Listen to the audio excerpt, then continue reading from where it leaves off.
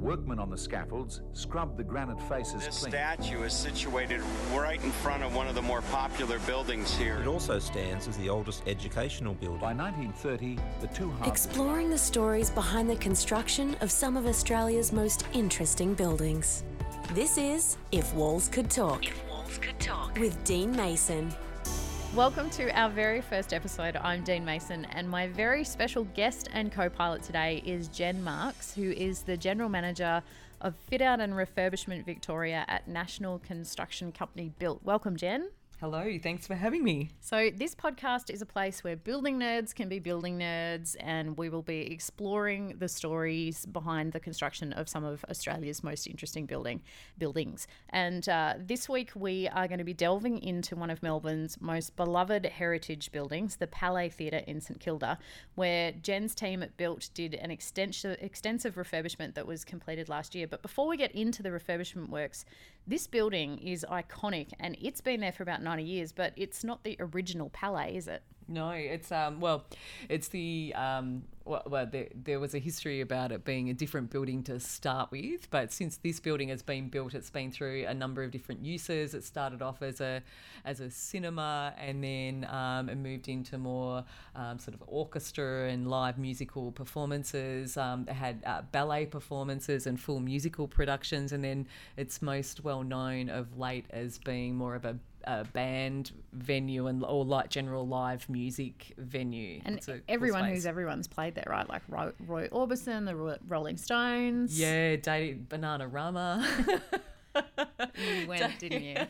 Dating back many years, and they've had a mixture, and they still do get really great acts there as well, and have continued through for as long as I can certainly remember. And it's a bit of a community facility too. It's a local place to go to hear really good music. And yeah, it's a loved venue, but an unpretentious kind of venue that everyone enjoys to go to. And it's almost, you could call it one of the characters of St Kilda, right? Yeah, definitely. Now, we sort of briefly mentioned that this building had a bit of a false start, because one of the things that fascinates me about this building is that the original building that was there the original Palais that was there was owned by three brothers from the States. And they had very famous architect Walter Burley Griffin had done the design. It was almost finished construction, and then the whole thing just burnt down. And these guys decided, let's not get defeated. Let's go bigger. And so they decided to build an even grander building. And by the time they got to this, Walter Burley Griffin had actually moved back to Sydney, so they had to get a new architect in. Mm-hmm. I would love to know the backstory behind that. I know, it would be great to know, wouldn't it? Yeah, I can imagine the discussions between the brothers as the original building burned down. Let's do it again. Bigger, let's do it bigger. So fast forward to just a couple of years ago, and really the building, I guess the kind way to put it would be to say that, age wasn't being kind to it, and it was really... demolition was a really serious threat, right? Yeah, it was. I think it might have been about 30 years that the current operating agreement had continued for, and funding was poor. There'd been a few false starts on trying to do some work on the building. There was a lot of pressure externally from developers after there was a building, the Palace, that was just next door to it, and that burnt down.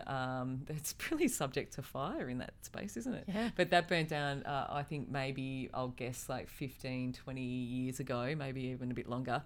And so the last landmark remaining on that, valuable triangle of land that separates, the main St Kilda to the beach. The only thing that was remaining there was Palais Theatre, and so there was lots of pressure from developers to try and develop that whole foreshore, and then a lot of revolt from the local community, thank goodness, to retain the heritage of the building.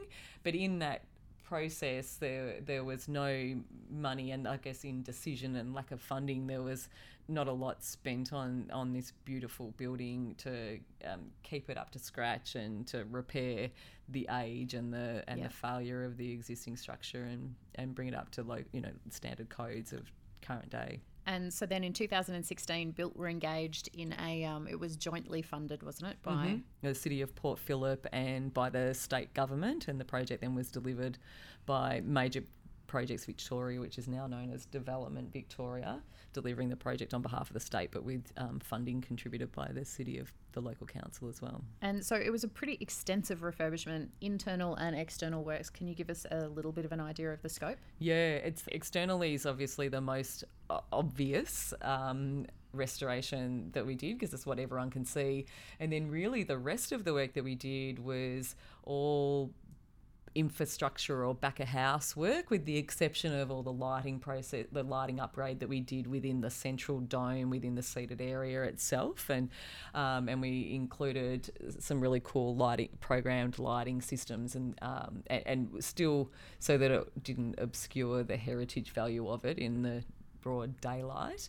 And then the rest of the work was in infrastructure based, so putting in sewerage facilities to current codes, upgrading all of the old fibre wrapped cabling for all the electrical services, and a bit of structural restoration around to support the actual dome above, creating walkways for access and maintenance. And then there's also a number of catacombs or tunnels, services tunnels and access tunnels underneath the Palais Theatre that needed a lot of structural restoration and repair as well. Now, one of the biggest challenges was that, any heritage refurb is going to come with a lot of sort of unforeseen challenges. I think one of the best ways it was described to me early on in my career was that it's like peeling an onion, and how do you peel an onion without crying? Mm-hmm. But one of the other challenges for you guys was it's not like you were just handed an empty building and a sort of carte blanche to go for it. Everything had to stay operational, right? The one of the ideas and concepts that we had when we were putting the submission together was to use the catchphrase of "the show must go on," because we had the full schedule over the 12 to 18 months that we worked at the Palais Theatre of the shows that had been booked in already at that stage, and then all of the shows that were likely to continue over the rest of the time beyond that. And in the end there were 80 performances during the time that we were doing all of the restoration works, which meant that we just had to have backup and standby and redundancy with all services that we were provided. We were upgrading all of the main power provisions to the building, so we had generators on standby to make sure, and sometimes supplementary generators to make sure they had enough power for shows, and then the structure would support all of the rigging equipment that was being brought in and things like that as well. So it was actually quite fascinating to be a part of that. So it was more than just building works, it was supporting the creation of productions as well. And like you said, there was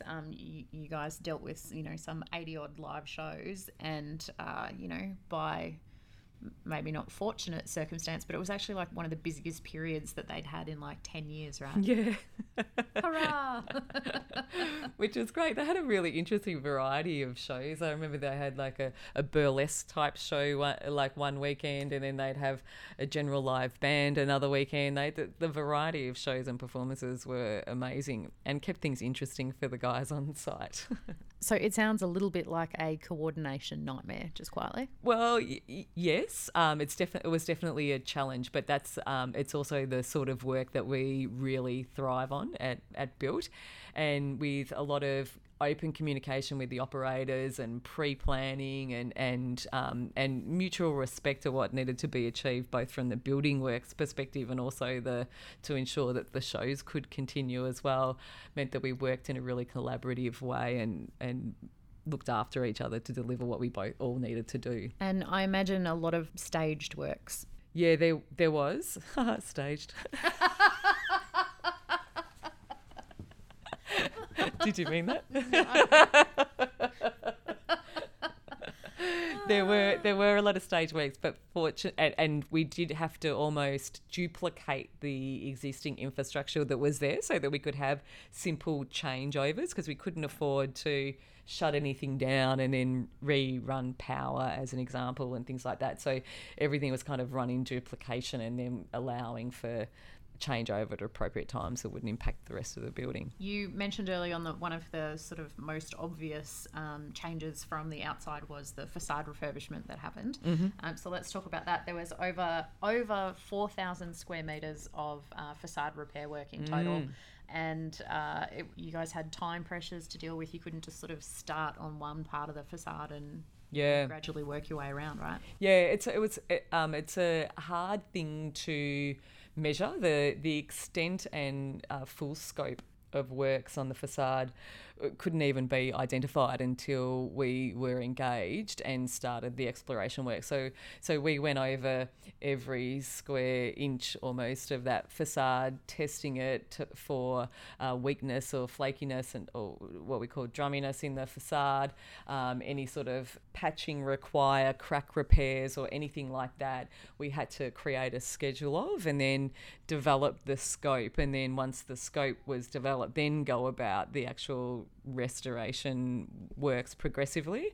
And just by its very nature, you don't have the same kind of momentum and pressure of subsequent trades coming through. And so to create momentum and measure the productivity and resources that were required of it created a bit of a challenge for the project, which the team successfully embraced and delivered on. And so you guys ended up with teams working on like all four sides of the facade all at once to try and get it done in time, right? Yes, yeah. The building had been scaffolded for a year or so prior to us starting there because of concern about failing on the facade, failing sections falling off and potentially hurting the public.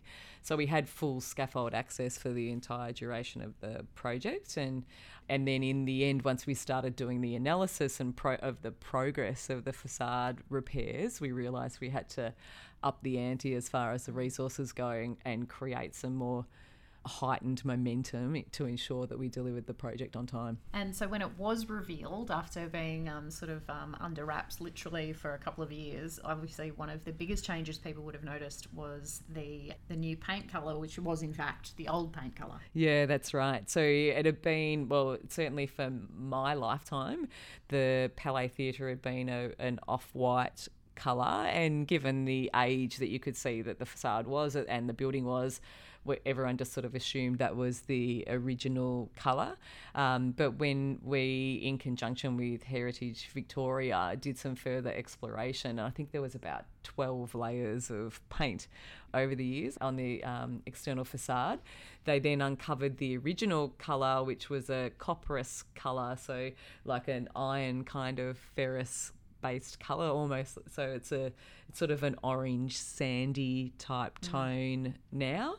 And so after a lot of deliberation, the Heritage Victoria then approved to go back to the original colour, which I must admit when I first saw a little sample of that, I was a bit concerned about how orange it might look. Yeah. And then seeing it after we took the scaffold down and driving home one night along the St Kilda Esplanade and seeing the blue sky behind and that copperous colour in just the middle of St Kilda there just stood out like an amazing beacon, and I genuinely love it. And I've done a bit of a taxi test, so like either the taxi driver litmus test. That's exactly right. So either in an Uber or a taxi, I'll speak to the driver, and generally if we're driving past the Palais Theatre, I'll ask them, and so I've done a bit of a survey, and there's only been one or two people that have questioned the choice of colour, but then once they understand the history of it, then I think they appreciate it. Yeah, I think it looks fantastic. One of the other notable features on the building exterior is, of course, the Palais Theatre sign. Now, with a heritage building like this, same deal. It's not just a matter of pulling the old one down and putting a new one in, right? Yeah, well, that it was part of the consideration because we didn't actually know with the type of lighting that it had in it.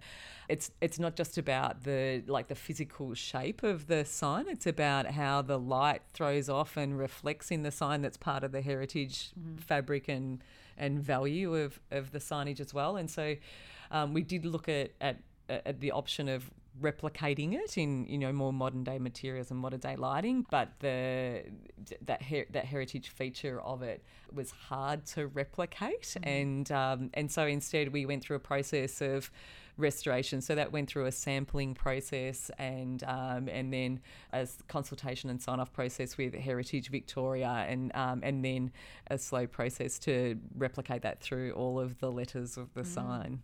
And again, you know, I love the backstory of things. So one of the things that I was reading I think it came from, maybe it was the St Kilda Heritage Society or something like that, was saying that the original sign said Palais Pictures, and then back who knows when they changed it to Palais Theatre, they repurposed the T, the R and the E, and then built new ones to sort of make it say Palais Theatre. So you already had a mix of kind of old and new in there before you started, or new-ish, still probably a good 70 years old or so. Yeah. And I hadn't heard that story until recently, which just makes it even more cool what we were a part of. Like we were just talking about with the sign, the story nerd in me loves the stories behind the stories, and when you work in these old heritage buildings, I think it's always such a thrill to go in there, because it's literally like you're getting like an access all areas pass to some kind of cool space that most people never get to see. And these old buildings have such cool stories in them. Was there some kind of quirky feature of the building or several of them that, when you were in there, it kind of blew your mind a bit? Yeah, well, we're fortunate enough to work with a lot of these sorts of buildings, and there's nothing better, and it does sound a bit nerdy, but there is nothing better than working on a building that means more than just bricks and mortar. And the Palais Theatre is definitely like that, as is Flinders Street Station and the State Library that we're also fortunate to be involved with. When you've got that kind of heartstring connection to a building, it just makes you, the work that you do and the contribution that you can provide, way more than just a job. Like, it actually feels like you're making a difference, and I'm generally thrilled by it. So I remember the first time we walked around the Palais Theatre while in the process of collating the tender to win the project, and we were walked through all of the back of house and the green rooms, and I just always had in my mind that green rooms are where all of the rock stars hang out. So I expected some sort of, kind of glamorous party scene, and they were actually like really quite derelict and falling apart, like old school portables. But there were posters on the wall, and they weren't just like being in a place where there were posters on the wall. These were posters of people that would have been in that room too. And I just got a sense of like being part of like a fortunate gang of like rock stars and famous people, just because they had pictures of people that I know would have been standing where I was standing at the time. So that was a really cool, really cool feel to the project, and just a connection to it that I loved. Well, congratulations, you and your team did an amazing job on the refurb. Thank you for joining us this week. I'll be back with another project and another co-pilot. If you did enjoy the show, which we hope you did, we'd love it if you leave a review on iTunes for us.